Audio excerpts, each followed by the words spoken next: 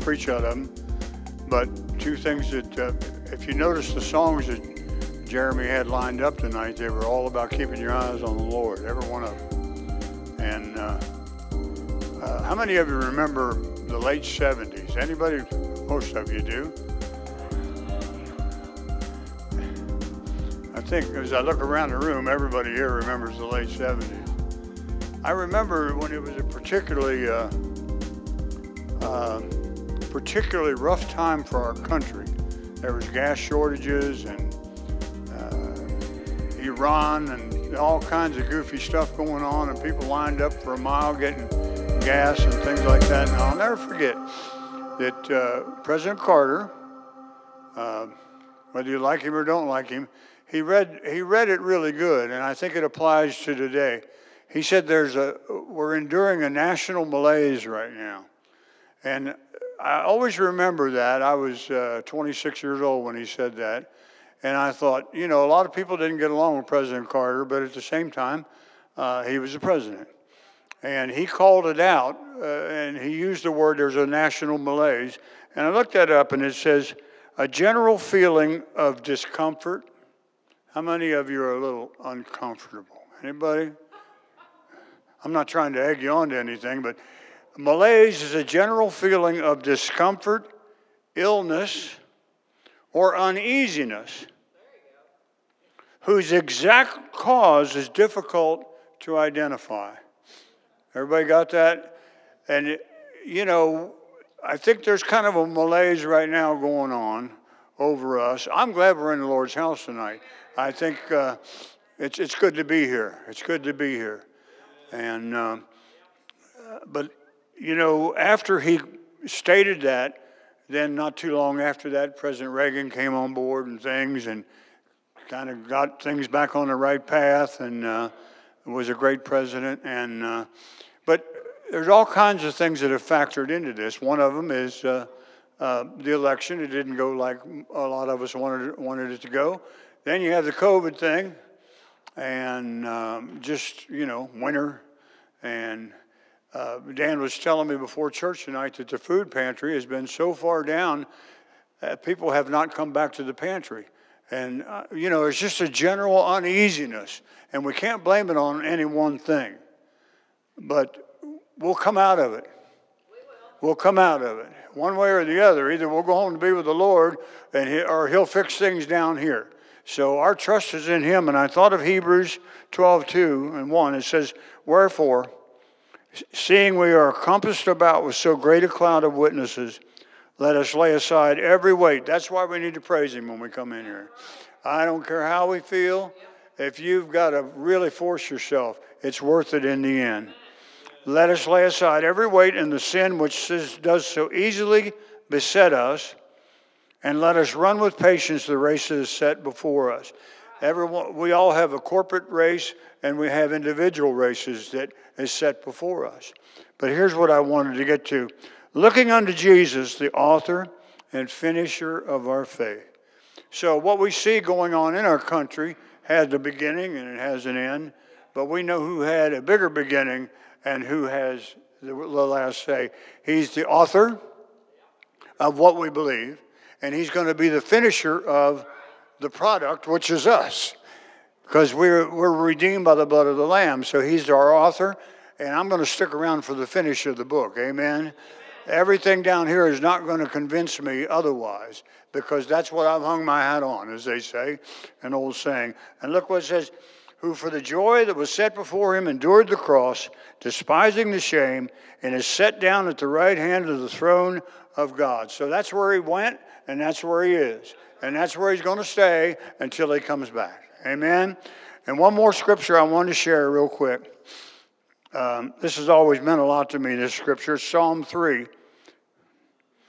and verse 3. And so how do you fight a malaise? Well, you just got to fight through it.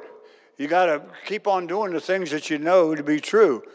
We just can't do them in good times. We got to do them in hard times too, because that's where the rubber meets the road. As they say, I'm full of good sayings tonight, but anyhow, Psalm 3 was David, and his son Absalom was chasing him.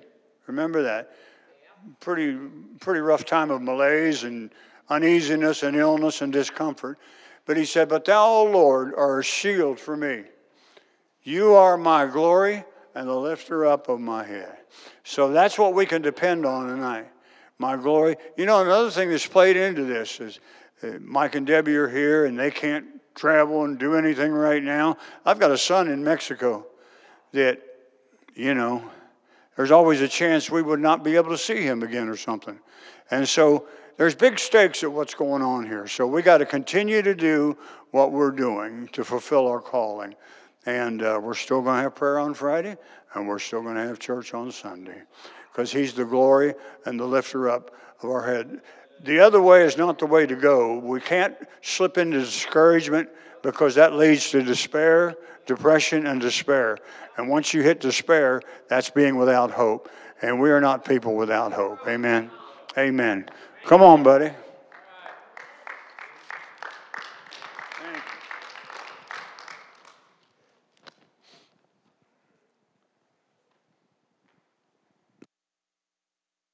Praise the Lord for that.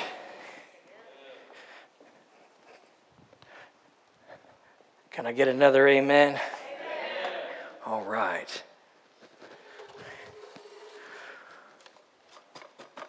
You know, I was having dinner with Mike and Debbie the other night, and it just occurred to me that I'm sitting in a restaurant, having Mexican, just had church on Sunday, going to church on Wednesday. That's beautiful. We feel like so many bad things are happening. But we've had the privilege to worship God in this sanctuary this entire year, past year, except for a couple of weeks, few weeks. We're here. You know, there's a lot of other states that's got a lot worse than us. You know, and I'll tell you what.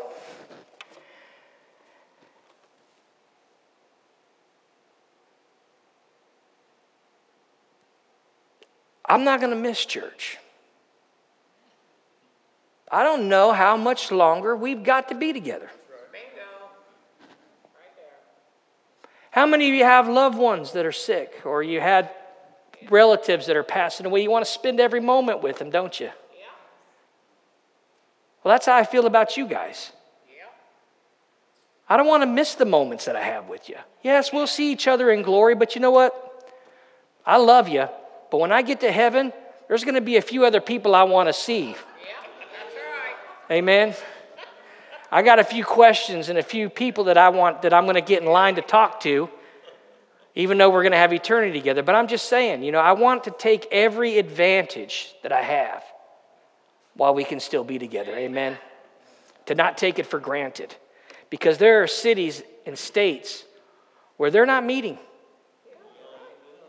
Now, some of that is forced, some of that is some of the church's leadership's choice, whatever it may be. But I'm thankful that we're here together tonight. Amen. And I'm thankful that you came, and I'm thankful that I was able to have the freedoms to come.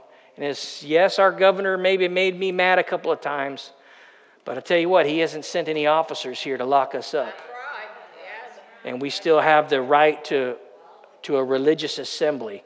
Still works in Claremont County, praise God. Amen. Hallelujah. And so I'm encouraged by that. I hope you are too. And, you know, I would just want to speak a little bit, not a whole lot, but as you saw Sunday, man, I could hardly sing that song about us being raised from the dead.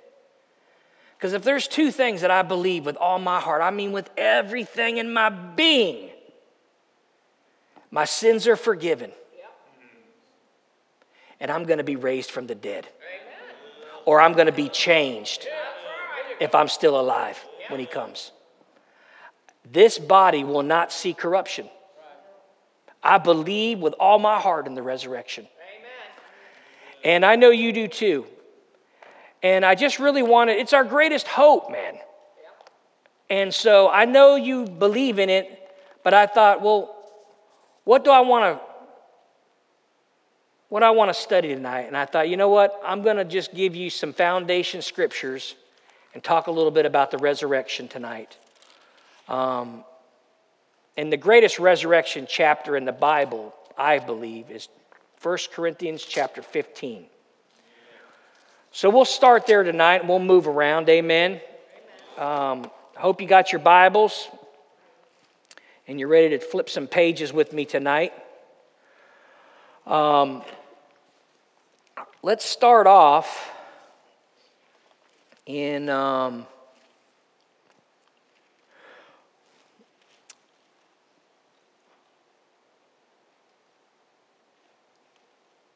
verse 12. Say amen when you're there. 1 Corinthians 15:12. Now, verse 12 says, "Now if Christ be preached that he rose from the dead, how say some among you that there is no resurrection of the dead?" So Paul is preaching that Christ was raised from the dead. Peter was preaching this. All the disciples were testifying that Jesus was raised from the dead. But there was some saying that there is no resurrection. Particularly, we know that the religious groups in Israel, they were divided between parties. You had the Pharisees and you had the Sadducees, or the Sadducees. And the Sadducees did not believe in the resurrection. That's why they were sad, you see. So Paul said in verse 13, "If there be no resurrection of the dead, then Christ is not risen." So if there's no resurrection, then what we're saying about Christ being raised from the dead, that's not true. In verse 14, "And so if Christ be not risen, then is our preaching in vain? Or then is our preaching vain, and your faith also is in vain?" So Paul's saying, if Christ is not raised from the dead, everything that we've been preaching is a waste of time, and your faith in Christ is a waste of time. Or it's unprofitable. And then verse 15, "Yea, and we are found false witnesses of God, because we have testified of God that he raised up Christ." Who raised up Christ? God raised up Christ. And we've been testifying that God has raised up Christ from the dead. And if you're saying there's no resurrection, then we're false witnesses.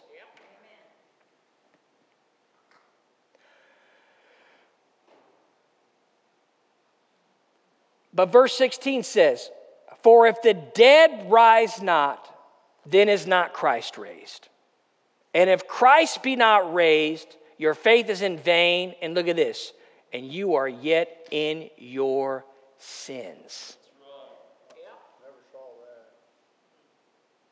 If Christ be not raised. You see, the cross is where the penalty of sin was paid for.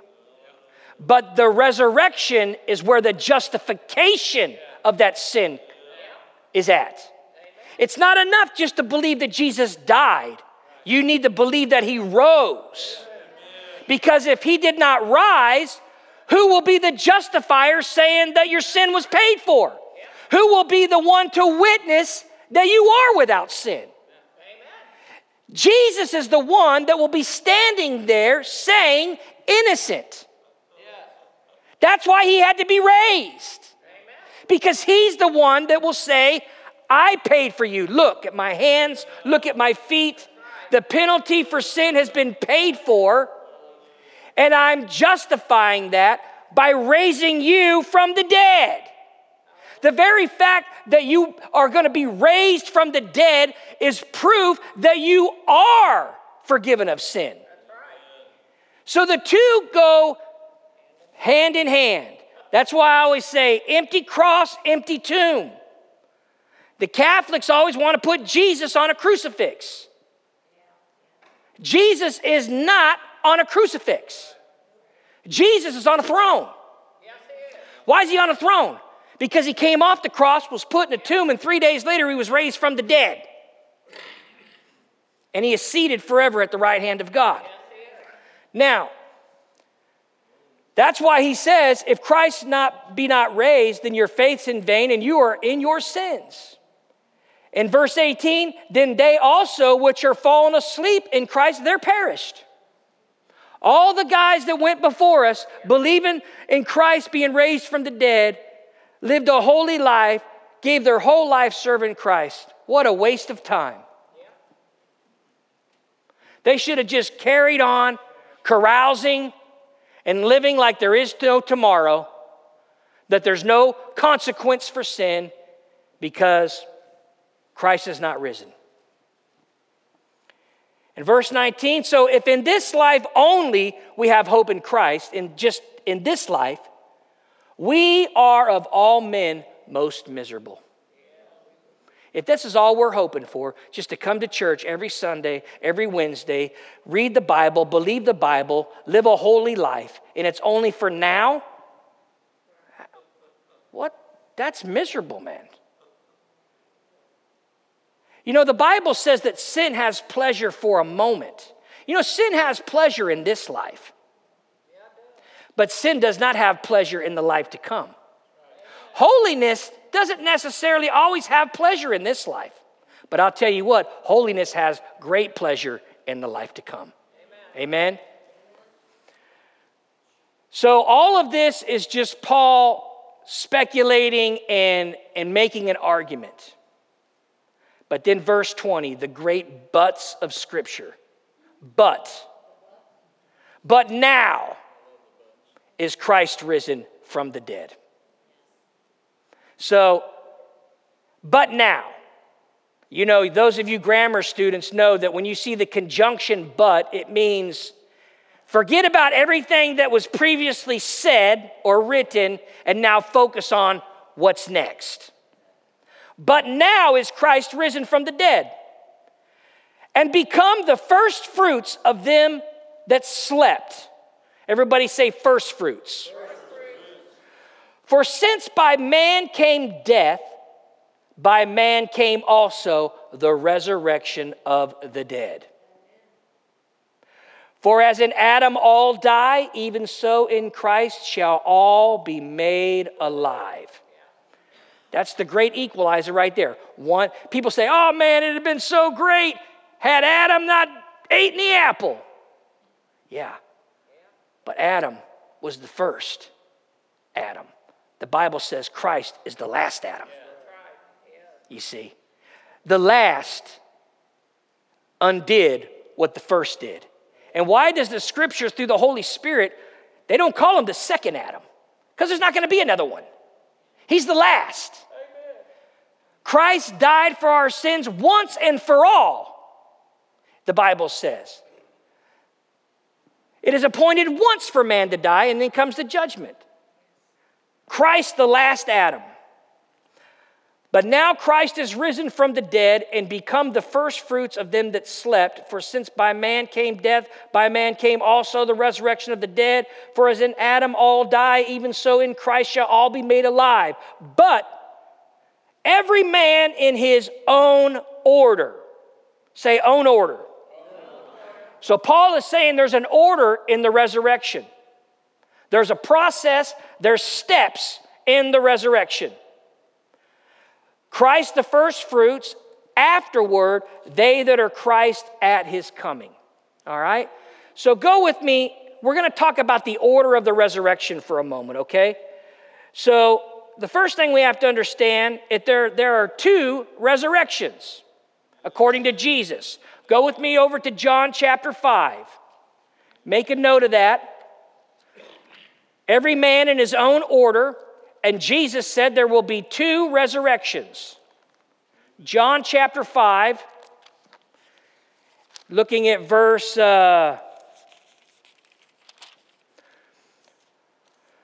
let's start a couple verses up there.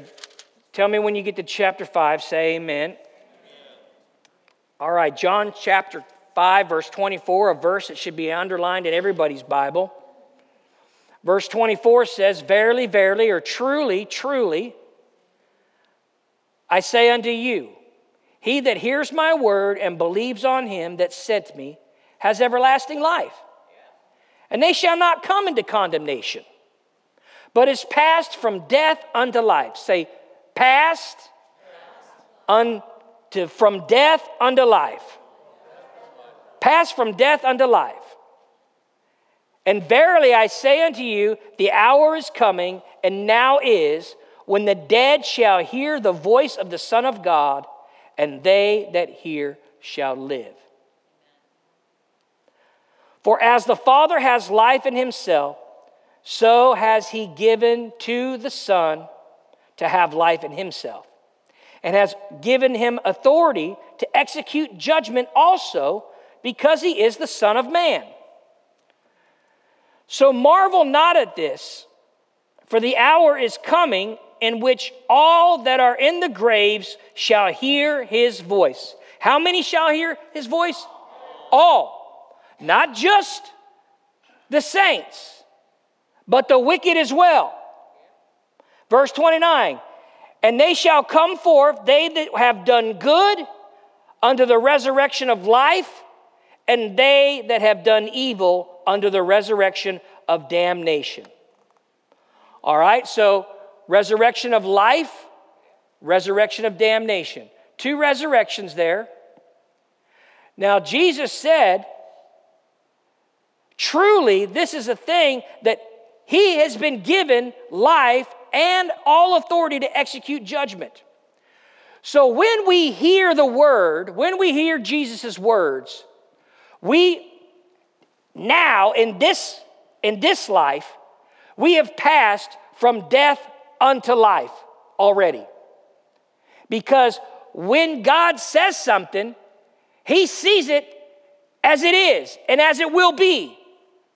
So you, in the eyes of God, you're raised from the dead. That's why Paul said, because you are raised from the dead, therefore live like you're raised from the dead and reconcile your mortal body buried and you being raised unto newness of life through the Holy Spirit. Amen? That's Paul's gospel. And it comes by hearing. If we do not hear the word of God, we are not going to live the resurrection life. Just as the same way that it works to get you born again is the same way it works to get you sanctified. We must be hearers of the word and doers of the word to let that resurrection life that is within every believer, the same power that rose Jesus from the dead, lives in us. That's why Paul called it Christ in you. It's the hope of glory. Of what glory? It's the glory that will come when you are physically raised from the dead or changed into a body that will never die again. That's the hope of the believer. And let me tell you something. These guys can get up there and they can say these silly prayers that try to include everybody and make everybody feel good that they're on the right track. But I'm telling you, there's only one person that is going to be raised from the dead or is going to be changed into the beautiful, uncorruptible body, new body. The only person that is going to receive that is those that believe on the name of Jesus Christ. The man, Christ Jesus, Jesus of Nazareth. Jesus in the Bible. And let me tell you something. Just like Pastor said, they're trying to blame us for the things that happened. Hey, welcome to the club. They blame Christians for Rome being on fire. Yeah, that's right. Who set Rome on fire? Nero set Rome on fire because he was a crazy man. But what did he do? He used the Christians as a scapegoat. And get used to it from now on as the church and the born-again believer being used as a scapegoat. Why? Because God, through Jesus Christ, has given all authority and power to the church here on earth. Amen. Until he comes back for us. Now, so there's two resurrections. So because there's a resurrection of the just and there's a resurrection of the unjust, or of the righteous and the wicked, all right? Paul told us in 1 Corinthians chapter 15, there was an order. So there is an order of this resurrection unto life.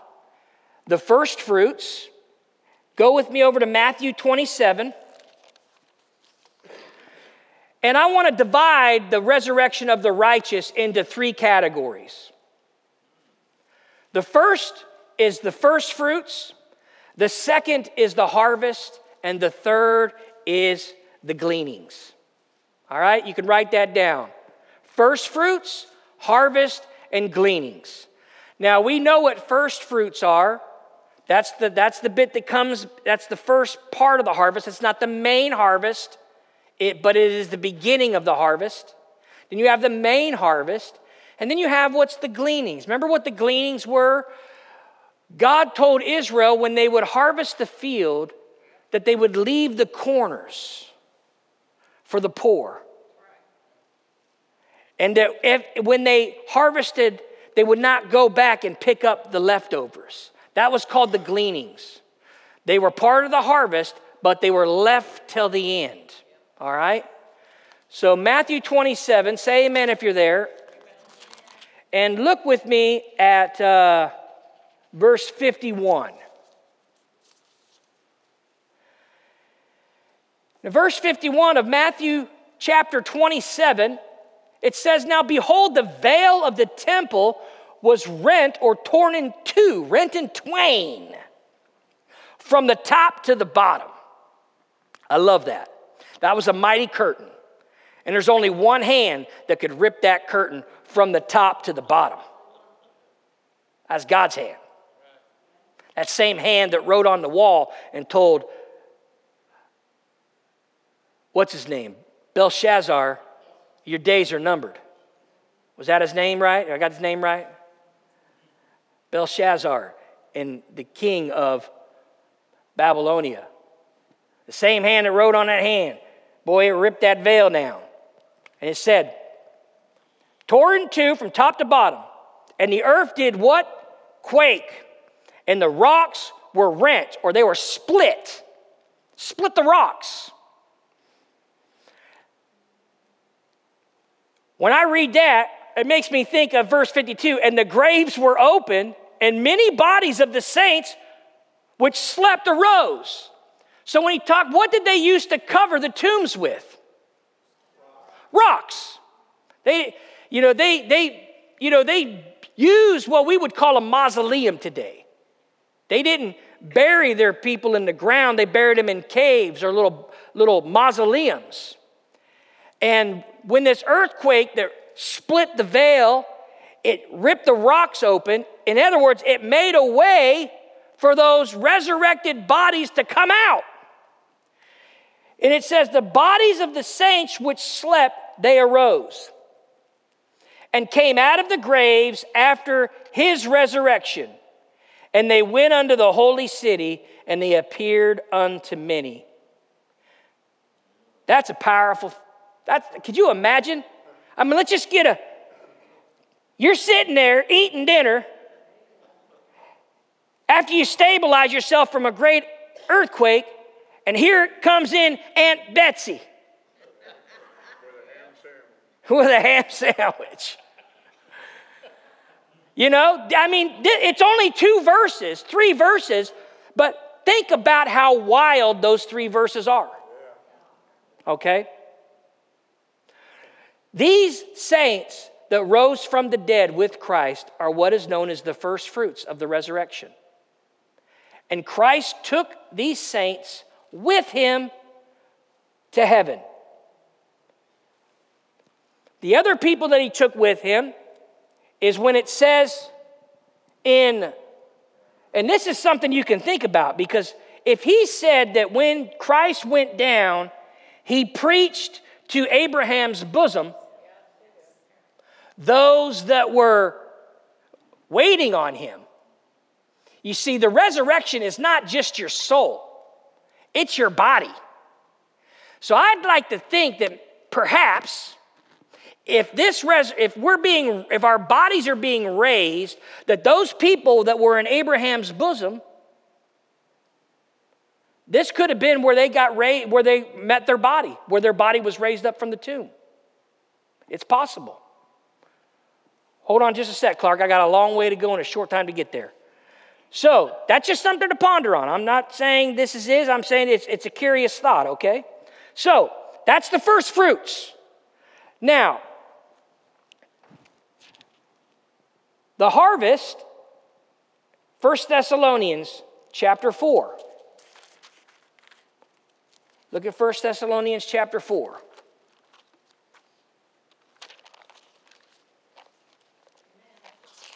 Amen.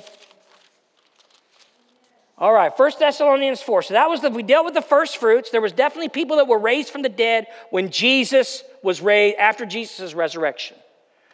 1 Thessalonians chapter 4 says this. 1 Thessalonians 4, let's look at verse 13. 1 Thessalonians chapter 4, verse 13.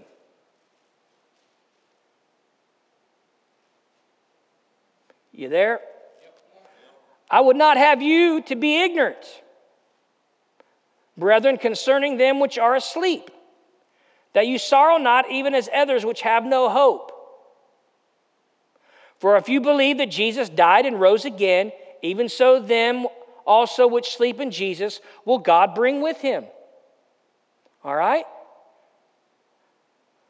For this we say unto you, underline, by the word of the Lord.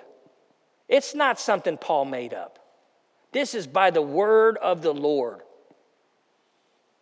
That we which are alive and remain unto the coming of the Lord shall not prevent them which are asleep. Or in other words, we won't go before them. For the Lord himself will descend from heaven with a shout. He will descend with a shout, with the voice of the archangel, and with the trump of God. And who will rise first? The dead in Christ will rise first, all right? When another margin note for that word prevent is precede, is a good way to say that. We will not precede those that have died before us. Remember, what did Corinthians say? Each in his own order. There's an order to the resurrection. The dead in Christ rise first. And then verse 17, we which are alive and remain will be caught up together with them in the clouds to meet the Lord in the air, and so shall we ever be with the Lord. Comfort one another with these words. This is the comfort of the church. The hope of our resurrection is what should make us happy. It should, when the storms of life are hitting, this should be the thing that anchors you back to it all. No Christian on planet Earth should be afraid of death. No born-again Christian. Concerns? Wondering how family members will get on? Yes. Maybe, some sadness, like when someone goes away on a trip and you don't maybe know if you're going to see him again. But the hope of the Christian is we will see each other again. But we should not be afraid. Physically terrified or afraid of death. It should be a comfort that we're being raised from the dead. So that's the first part. That's the first fruits, that's the main harvest. Okay? There are some that rose when Jesus did. But those now, there's the church for 2,000 years. There are believers that are in the ground. And there are believers here on earth. That is the main harvest. All right? That's the second part of the resurrection of the just. All right? Last part, go with me over to Revelations chapter 20. Revelations 20 and verse 4. Revelation chapter 20, verse 4.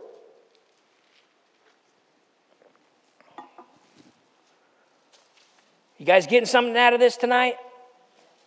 All right, a couple of you, that's good. All right, Revelations chapter 20 verse 4. Say amen when you're there. And this is important stuff. I mean, this is the stuff I was raised on. I can't listen to some of the stuff that they're preaching on TV today. I wasn't raised on that stuff. This is what my hope and my anchor is set on, these things in the scriptures. There's nothing else that really does it for me, that floats my boat. You say, Jeremy, can you preach something else? No, I can't. Not really, because this is what gets me. This is what got me in. This is what's kept me for 20-something years. This is what's going to keep me until either I die or he comes back again for me. Amen? Now, verse 4 of Revelations 20 says, and I saw thrones, and they sat upon them, and judgment was given unto them. And I saw the souls of them that were beheaded for what? The witness of Jesus, and for the word of God, which had not worshipped the beast, neither his image, neither received his mark upon their foreheads or in their hands. So those of you that do not know much about the book of Revelation, this book teaches us that there will be an empire set up at the last days, a confederate empire of 10 kings. And out of those kingdoms, we don't know what those nations are, but there's a confederation of some, okay? A confederation of 10 nations, and out of those 10 nations, one person will rise out of those nations.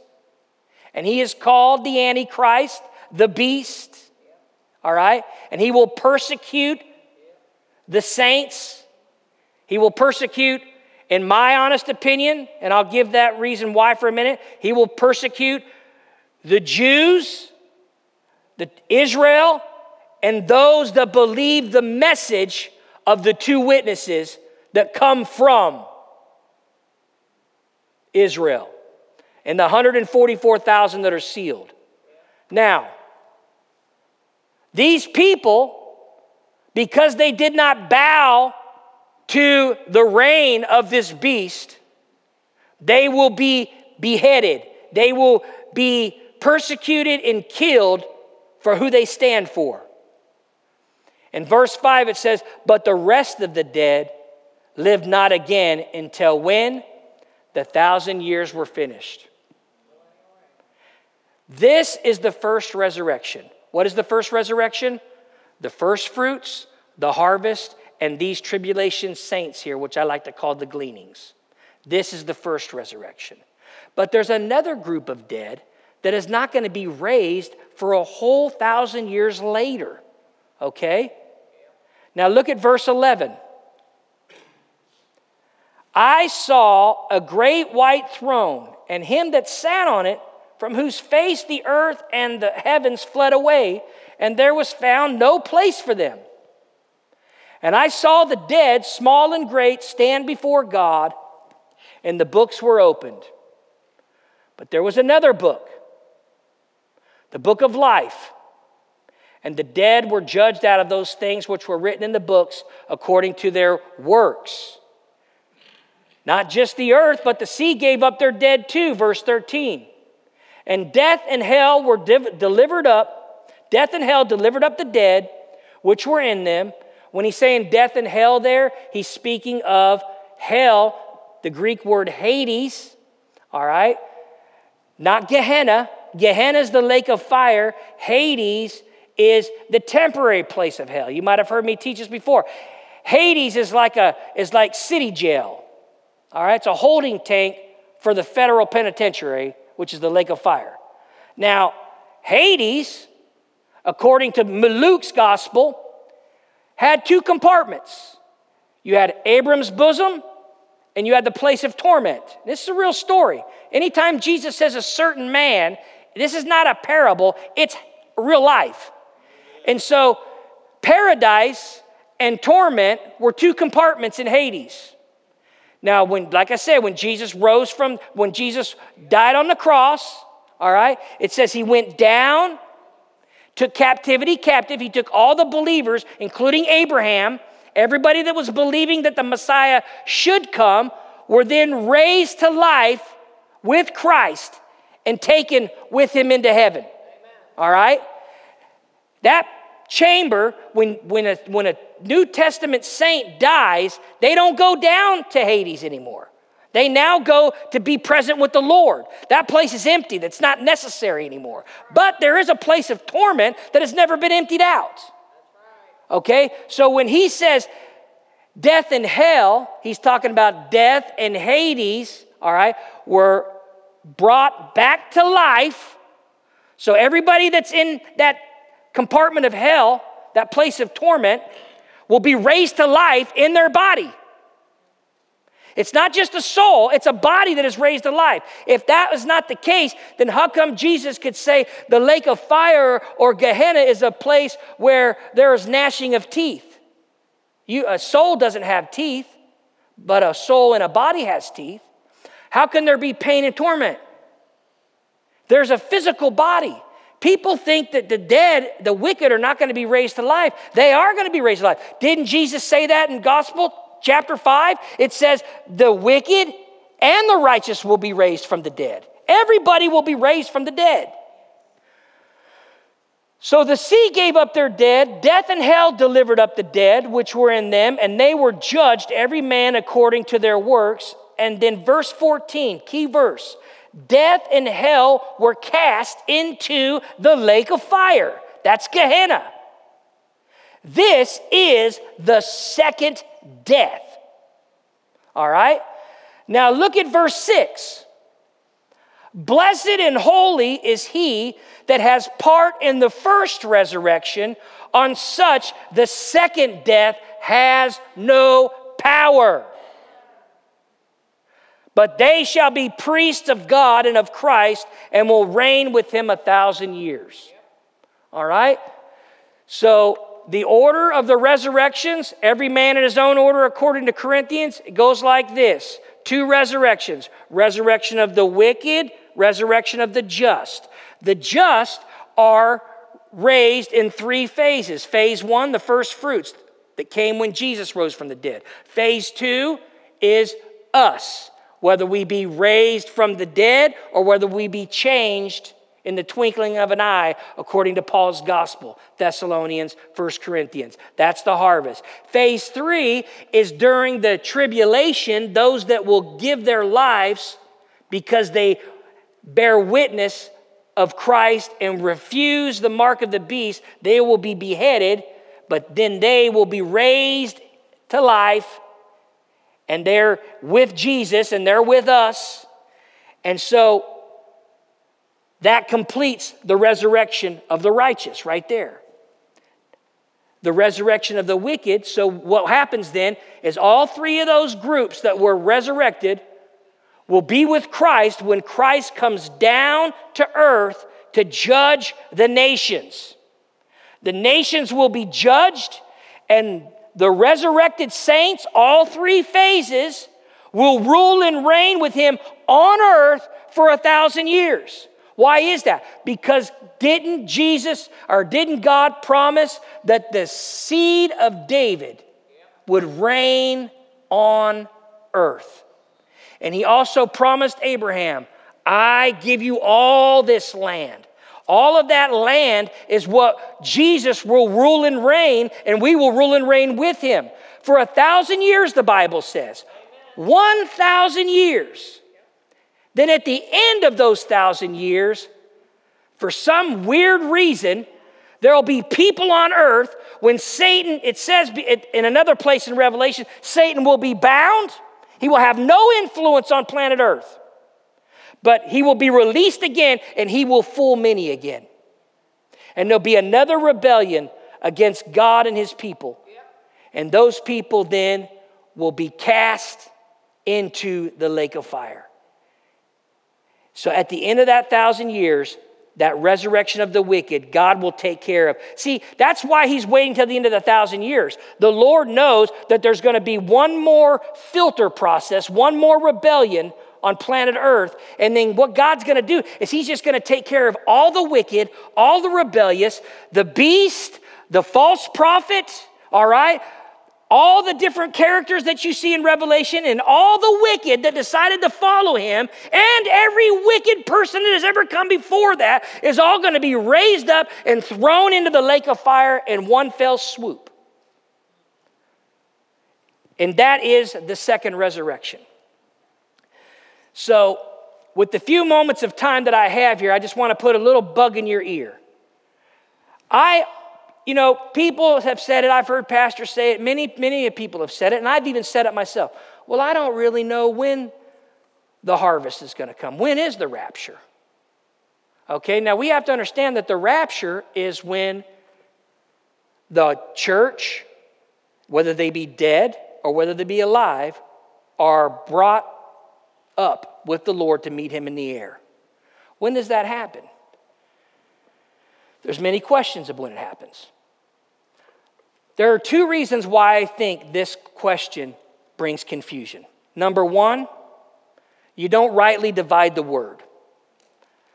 In other words, rightly dividing the word, you don't separate Israel, the nation of Israel, from the church. The scripture does not treat these two things as the same thing.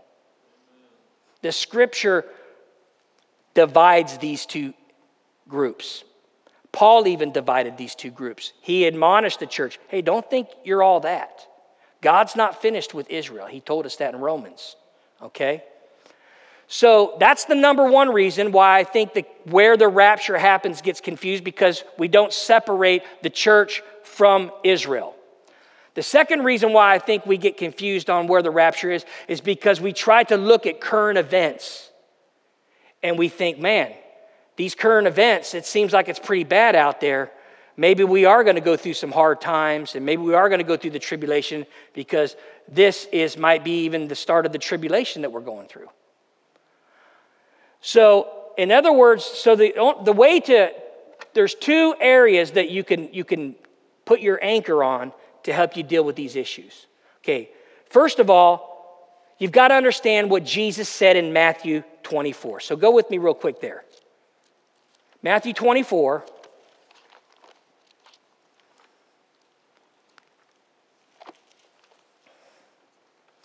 And we know this is the first thing that Jesus said to the disciples in the Mount of Olives. And Matthew 24, let's look at verse 21. Now, there's a lot of Bible teachers that, Matthew is a very Jewish, has a lot of Jewish influence, that its message was very Jewish to Jewish believers. Luke's gospel is very Gentile in the way it was written. Luke was a Gentile. Matthew was a Jew. So there's a lot of commentators that believe that part of this Olivet discourse, there was some of it that was spoken of at the temple, and there was some that was spoken of on the Mount of Olives. There was some that had a Jewish perspective before 70 AD when Jerusalem was destroyed, and some that had a perspective after 70 AD when Jerusalem was destroyed.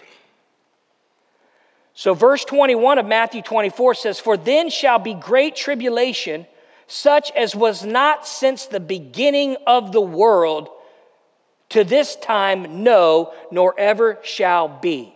Okay? Was the Holocaust bad? Yeah, very bad. But was it as bad as verse 21? No.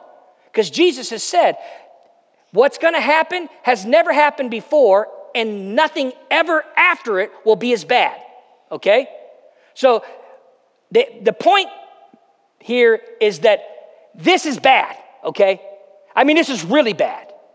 So you can take all of human history and all the atrocities that has ever happened to a human being since the time man was walked the earth.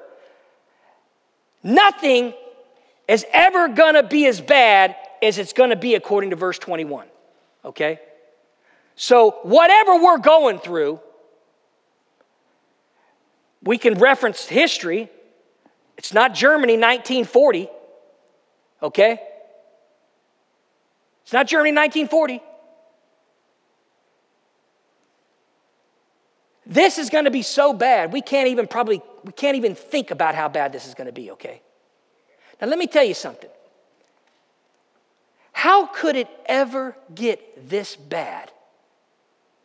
Is he's talking about. If the church, who Jesus said, I give all authority, all the power of heaven, Jesus has given to the institution of the church. We are the light of the world. I don't honestly believe that there's any way verse 21 can happen why the authority of the believer is in the earth. If Jesus said, if you ask and it shall be given to you, that's what he said. How can an organization, how can a group of people with the authority of the believer that Jesus gave to the church, how could verse 21 even come into existence? Okay, that's the first thought, all right? Second thought, Jeremiah 30. Go with me over there real fast. Jeremiah chapter 30.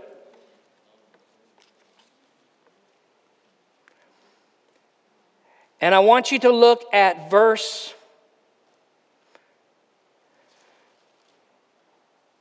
7.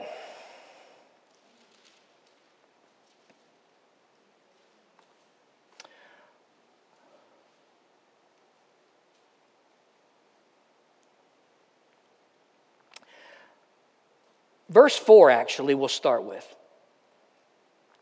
Now, these are the words that the Lord spoke concerning who?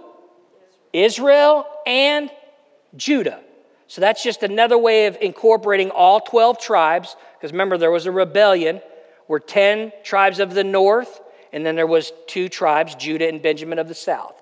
So when he says Israel and Judah, he's including all the nation of Israel. For thus saith the Lord, we have heard a voice of trembling, of fear, and not of peace.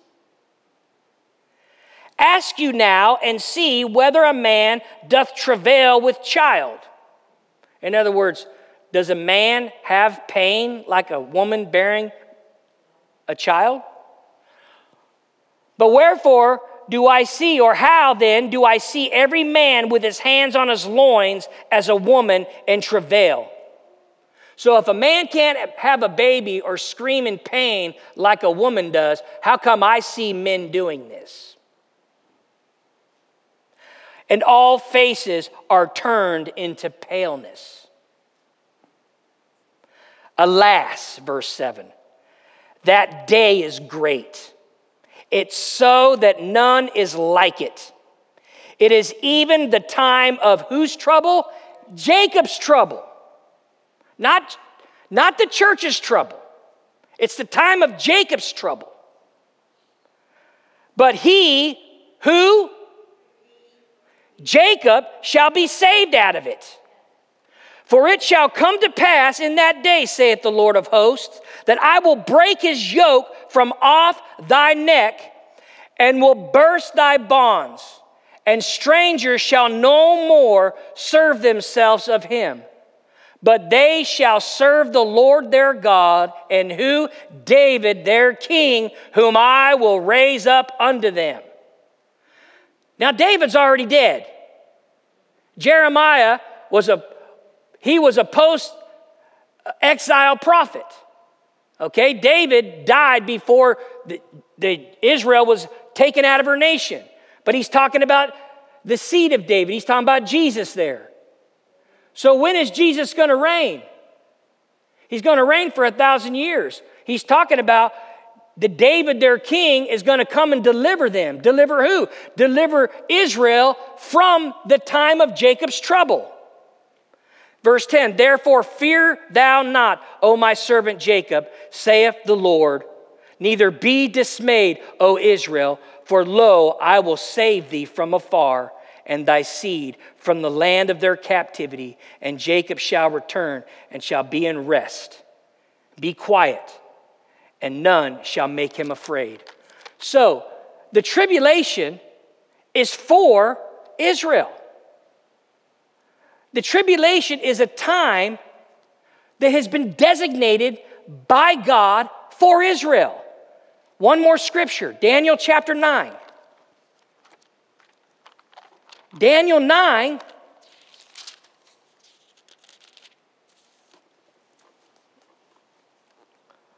is a powerful verse. Powerful verse that totally puts us into perspective. To sum it up, Daniel, he was taken away with the people that were brought away from Israel. And he was an amazing person. He loved God, and he had great wisdom, and he read the Bible. Because he was reading in the book of Jeremiah how God had said that Israel was going to be exiled or taken away from their land for 70 years. And so Jeremiah is looking at the calendar, and he's thinking, these 70 years are almost up. Now, those 70 years were Israel's payback for not letting their land have a Sabbath rest. Israel was supposed to let their land rest every 7 years. Okay? So that means they hadn't done it for a long time, huh? Because if they were supposed to let the land rest every 7th year and they owe God 70, that's like what? 490 years they went without letting the land rest? Something like that? So God was going to let the land rest. He's like, if you don't let the land rest while you're in it, I'm going to remove you from it so it can rest. Amen. So Daniel, having insight to what Jeremiah was saying, he began to pray and fast for 21 days. And that's where we get our scriptures that talk about, his prayers. He heard his prayers, but there was resistance. You can read the chapter, all of chapter 9. It's really good. But look at verse 20. Verse 20 says, while I was speaking and praying and confessing my sin and the sin of my people Israel and presenting my supplication before the Lord my God and for the holy mountain of my God, yet while I was speaking in prayer, even the man Gabriel, whom I had seen in the vision at the beginning, being caused to fly swiftly, touched me about the time of the evening oblation. Oh, that's cool. We get to see it right here. And so he says in verse 20, and he informed me and talked with me and said, O Daniel, I am now come forth to give thee skill and understanding. At the beginning of thy supplications, the commandment came forth, and I am come to show thee, for thou art greatly beloved. Therefore, understand the matter. What is he saying? Understand the matter. Is it some great confusion, some high out thing that we're not supposed to know or maybe guess? No. He said, I've come to bring understanding. You understand this matter. And consider the vision. 70 weeks are determined upon thy people and upon thy holy city. Now the Hebrews know with the Hebrew word week, therefore, it's a group of 70. So he's saying 77s. Okay, so 77s would be 490. So he's saying, I have determined that in 490 years or in 70 weeks, these things will happen. To finish transgression, to make an end of sin, to make reconciliation for iniquity, and to bring an everlasting righteousness, and to seal up the vision and prophecy, and to anoint the most holy. There's your list. Have all those things happened yet? Well, has he made a place to finish transgression and make an end of sins? He's done that part. Has he made reconciliation for iniquity? Yeah. Has he brought in everlasting righteousness? No. Maybe you could look at that both ways. I mean, he's brought in everlasting righteousness that we are righteous, aren't we? He's provided righteousness through the resurrection for us, but he hasn't brought in righteousness throughout the entire planet Earth, has he? But he's brought righteousness in the church, but not in the earth. So that's debatable. The next one, has he sealed up all vision and prophecy? Has all visions and all prophecies been fulfilled? No. Has he anointed the most holy? In other words, to anoint was the same way that David was anointed as king. Maybe no. Okay, so we've got half of that verse fulfilled. So in the 70 weeks that God said all these things are going to be fulfilled, all these things are going to be fulfilled in those 70 weeks. Know therefore and understand, verse 25, that from going forth of the commandment to restore and to rebuild Jerusalem unto the Messiah the Prince shall be 7 weeks, 62 weeks, or 69 weeks. Okay? So, from the time that there is a decree to go build the walls in Jerusalem till the time that Messiah comes on the scene, the Bible says it'll be 69 weeks. So what is that? 490 minus 7 is what? 483 years. Okay? 483 years. Now, the Holy Ghost got this spot on here, guys.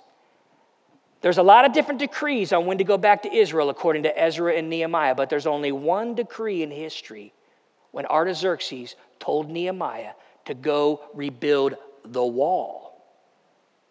And from the time of that decree, and you can study this off, a wonderful book by a Scottish man named Sir Anderson, you can study these things out.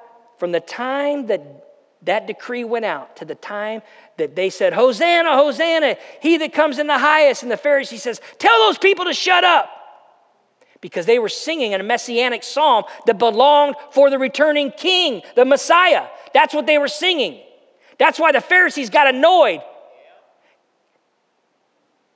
From the time that Jesus rode that donkey in through the gates till the time of that decree in Nehemiah was 483 years to the day. To the day. To the day. What did he say? O Israel, how I have wanted to gather you up as a chicken does her little babies, yeah? He wanted to bring the kingdom to Israel at that moment. That's why he said, behold, the kingdom of heaven is at hand. The kingdom of heaven was at hand while Jesus was there. But he says, but you would have it not. He wanted to bring the kingdom, but they weren't having him as king. The king was there, and they did not want him. So what happened from that moment on? According to Romans chapter 12, the clock stopped. 490 years was going to be when all these things were going to happen, but something happened at the 483rd year. They rejected the Messiah. And because they rejected the Messiah, the clock for Israel stopped. And praise God, because the clock for Israel stopped, me and you are here born again today. Because had Israel never rejected the king, there never would have been the cross, there never would have been a resurrection. God had all this in plan. God knew all this had to come to pass. So the Israel clock stopped, the 483 years stopped, and we have been going on now with the church age ever since. Now, when Jesus comes and raptures the church, he is now no longer, this is a dispensation of grace we're in. This is the period where God deals with the church through grace. When's the last time you were able to go turn blood into water or a river into blood? Have you ever done anything that Moses has done? Is God judging nations like he judged Egypt? Is he raising up those people? I've not seen it. And why have we not seen it? Because God is not judging nations right now. God is saving nations. God's grace is available to all people that will repent. Okay? Because why? God is not dealing with nations right now. He's dealing with people. He's dealing with individuals. But when the church is raptured out of here, God will not be dealing with the earth the way he has dealt with the earth the last 2,000 years. He will now be dealing with the earth the same way that he dealt with nations back in Moses' time. And it's the same way he'll deal with the earth during Israel's time. That's why the tribulation is not for the church, it's for Israel. Did we reject this? Did we reject the Messiah? I received the Messiah. I didn't reject him. When someone told me the gospel, I didn't say, I don't believe that. I reject him. He's not Savior. No, I received it. Israel rejected him as a nation. And so Israel is going to have to suffer. They're going to have to pay the price. But Jeremiah said, don't worry, I'm going to deliver you. What kind of deliverance? The same kind of deliverance that when the Jews, when Jacob's or Joseph's brothers sold him into slavery, he went to Egypt, didn't he? Egypt represents a Gentile nation. Joseph was salvation for Egypt. If it hadn't been for Joseph, they would have died in a famine. So Joseph was salvation to the Gentiles because he was rejected by his brothers. Jesus was rejected by his brothers, and he was salvation to the Gentiles, me and you. But when Jesus comes back, the same way that Joseph reveals himself to his brothers, did he take revenge on his brothers? No, he showed mercy to his brothers. In the same way that Joseph showed mercies to his brothers, it's the same way when Jesus comes back. It's going to be hard times. The Holocaust is nothing compared to what's going to be happening. But we, praise God, with Jesus, will come back and we will show mercy to our brothers and sisters. We will help Jesus deliver the nation of Israel from those that are going to oppress them. Along with those, now I believe there'll be people, they're just called saints. They're not called elect, they're not called Jews or Gentiles, but there'll be a people after the church is raptured that will believe the message that is being spoken. And they will die. Those people will be raised from the dead, and they will be brought together with us, and they will come down with us. All right? So that's why I believe that when we try to say all these things about, the church is going to go through the tribulation, you got to understand, guys, according to the Word of God, the tribulation is not for the church. The tribulation is for getting Israel back into salvation. Because right now, the nation of Israel is not in salvation. And it's very clear, and we got to understand that God deals with the earth different ways from the beginning of Genesis all the way to the book of Revelation. There are stages and ways that God has dealt with the earth. God dealt with Adam and Eve differently than he dealt with Moses and Israel. There were different times. God is dealing with the earth today differently than the way he dealt with Israel and Moses. Amen? So I hope that's helpful to you. It's what I stand on. You want to know what I believe? That's what I believe. People say, Jeremy, is the church going through the tribulation? I say no. Based on the fact that the tribulation is not for the church. God has not designed the tribulation to purify the church. God has designed the tribulation to purify the nation of Israel. Praise God. Thank you, Pastor. Amen. I'm so glad you guys came to the Lord's house tonight. Now you go home safely. We got prayer Friday. We got church on Sunday. And just treasure what you heard tonight. That was good. So, Lord Jesus, we thank you for this time. We thank you for your word. We thank you for your word. We pray for those that are here tonight, that their families would be whole, those sicknesses would be healed, they have safety of travel, and they would prosper in what they put their hands to do. And so the Lord bless and keep you. The Lord make his face to shine upon you and be gracious to you. And the Lord lift up his countenance upon you and give you peace.